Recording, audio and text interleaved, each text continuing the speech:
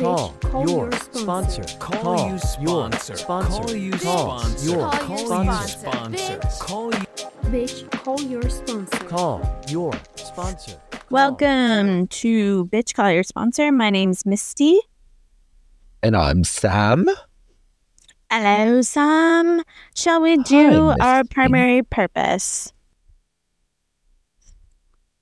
Our primary purpose is for Misty and Sam to grow their friendship and maybe help others.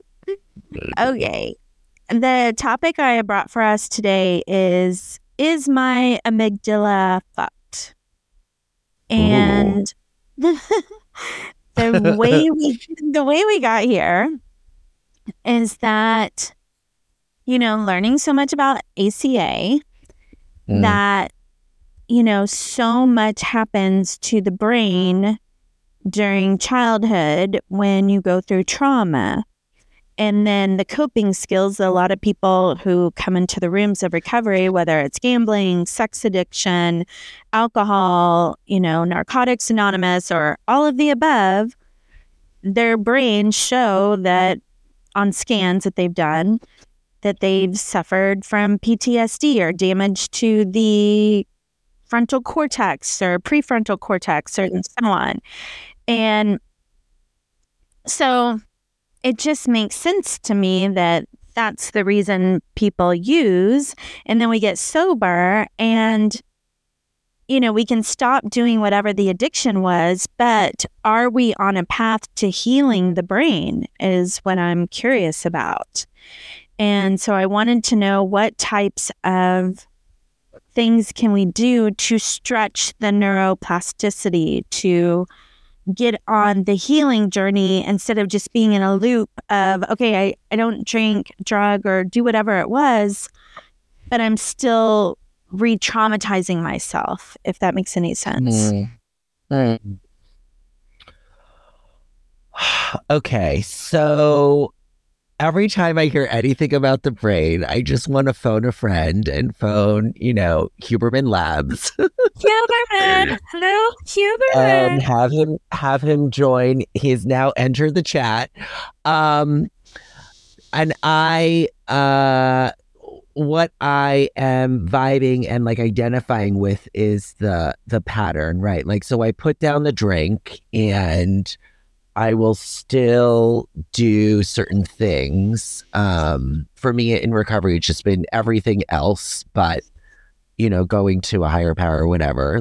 So it would just be, food, sex, money, validation, workaholism, all of the above. And I love this topic of it's my amygdala fucked, where, someone I was talking to this week talked about, the power of habit. There's that book, Charles Duhigg did it. And it talks about the three parts. There's the cue, the habit, and then the reward, And so it's to be trained of my cue usually is a feeling, whether or not I realize it or not, right? And then the habit has been picking up a drink or a drug, and then the reward has been relief, which doctor's opinion, I think, talks about a sense of ease and comfort, which is what I get from taking the drink, but I can't take just one, is my thing. And so in sobriety, what happens is I have a cue, right?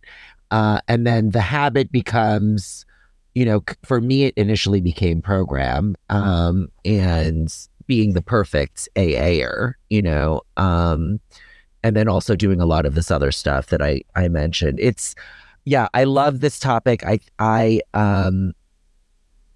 My experience, I think, has been it's a long fucking haul. It's not an overnight matter. You know what I mean? It's because I think about through the lens of the steps, I think this is the 6 and 7 stuff. It's I put down the booze and then it's oh, what am I still doing? Yeah, I think my question is, are we gaslighting people when we tell them that just putting down the substance or the thing they're doing is enough? And, just everybody stay with me here because maybe there's some resentment, fused in here. And again, it's one of those things where I could change my mind in 4 hours, 4 days, 4 months, or 4 years. So how I'm feeling right now isn't my perspective forever. But I think there's some resentment within me that it took 30 years to find out about ACA, and that not 30 years, maybe 28 years, and that the growth that I've had within myself in the last few years has been astronomical. It has been like almost like a key unlocking a door of like download of information, where I feel like what happened was I put down the substance, and if I wasn't doing things right or behaving right in work or relationships, I kept being told, do the steps harder, help other people more. And I would be like, okay, I'll do the steps harder, I'll help other people more. I continually kept abandoning myself, thinking the answer was outside of me. It's interesting. I took a call from somebody that, two people that recently went out, and one I think was in their fourth step, right, where it talks about we had to get down. Liquor was but a symptom. We needed to get down to causes and conditions. So that for me was like the first glimpse into like, oh, there's shit underneath it, But to your point, it never really pointed me back inward, and given me the tools and or the language and or those other inventories, abandonment and whatnot, to really delve deep and get in touch with me. It's only really through the lens of ACA, I don't know. I mean, sometimes I question where it's like, okay, they put down the drink, like, let's pull them over on this, where they're more in touch with what's going on. And like, is it too much too soon? I don't know. I mean, I similar to you, like slow sobriety, like very slow. Like it just, like at first it was just like, I didn't pick up, but today I'm a winner, and it was like, I still didn't feel like a winner, and I still was like looking for the approval rating, like, I'm like, really? Come on, eye roll. It's still an eye roll, even when I share with newcomers. I'm like, oh my God. It's still an eye roll. Oh my God, it's so good. Okay, I'm a winner. We didn't pick up. And I have to say, yes, I mean, through the lens of the beverage program, that is always the headline. None of this, I know for me, as none of this other stuff can be actually be dealt with if I did not stop drinking today. Yeah. 1,000,000%. And don't get it twisted. Like, I'm so grateful for the beverage program, and I wouldn't be here, without it. It saved my life, and I had to stop doing the substance, and I didn't know how to stop doing it. So that had to happen. And I agree with you also that I think it's too much too soon to like come in the doors and like stop doing the thing and then all of a sudden get into your childhood trauma. No. I was working with a sponsee who saw that she was having a hard time staying sober, and she saw that I was getting so much out of the ACA program, and she was like, I want to go with you. And I was like, no, honey, you are not allowed. Like, if you stay sober 5 years, I'll bring you to a meeting, and that's kind of the way I feel like about it, because I didn't have foundation under my feet until I pretty much had 5 years sober. And so I don't think it's something like to just rush along, and it's definitely when people are ready, but I could be misinterpreting. I feel like no one told me about it. And then when I got it, I was just like, are you kidding me? Like, this has been here all along.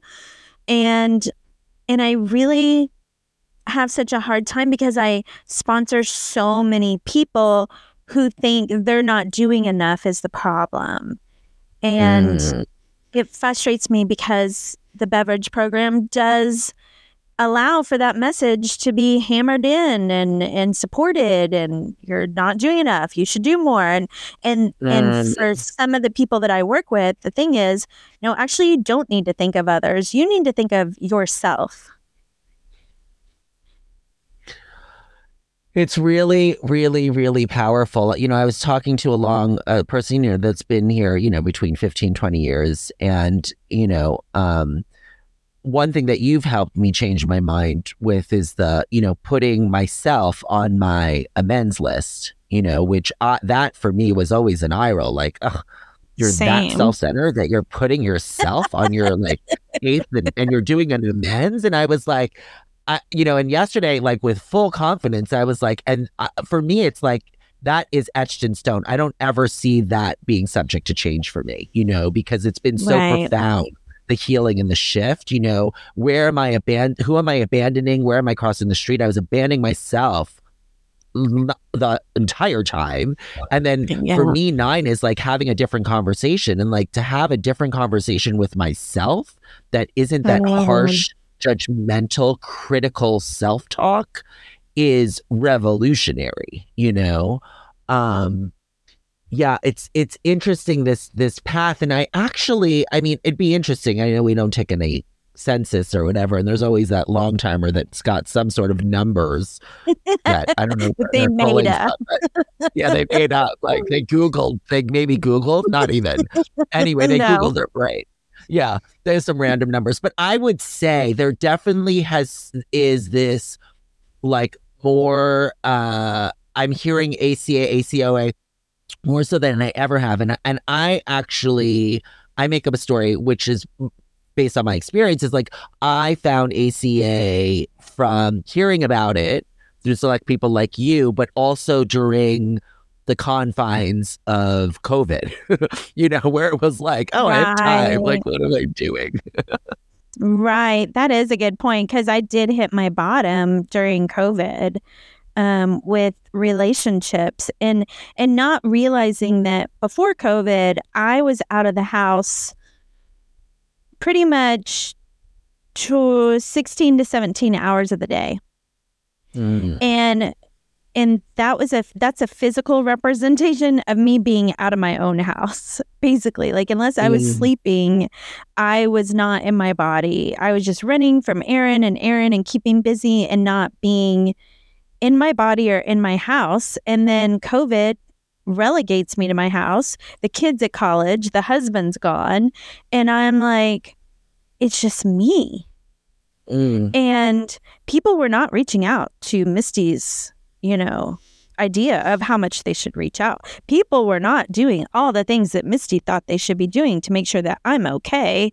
And it was like, that's where my bottom came, is like, oh, they're going to fail me. It's not their responsibility to make sure I'm okay.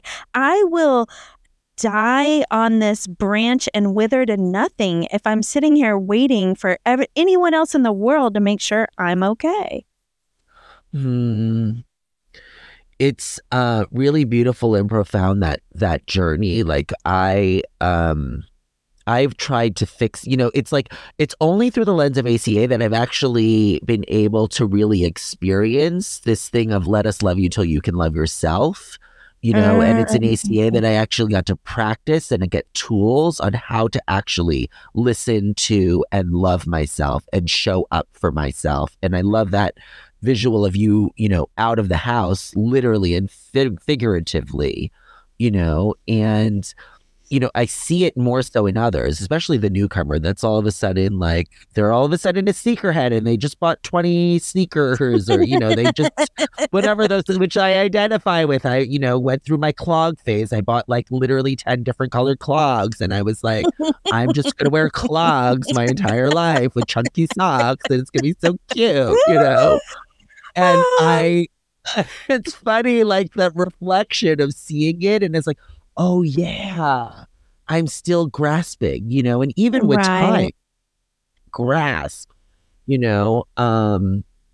but yeah, to actually show up and be there is like, oh God, what does that really look like? Right. And I think that's where also the trauma comes in on it too, is that I went to dinner last night with some friends, and they've been married a really long time, and they're both in program and met in the program. And he has had some trouble in and out, right? and she has around our time of sobriety. And he went down to Peru and did the shaman and did the ayahuasca and did all the stuff, right? And it has had a profound effect on him because he was not addressing his childhood trauma. And he had trauma with a capital T, whereas she, like, I don't know that it was the capital T, right? So he was just struggling so much more after being such long-term sobriety and still watching himself play out the same patterns and wondering what was wrong with him. Sponsor. Call you sponsor. Call you sponsor. Call you sponsor. Call you. Bitch, call your sponsor. Call your sponsor. Call your. Send us an email with comments, questions, or concerns, bcysponsor@gmail.com. Don't forget to rate 5 stars.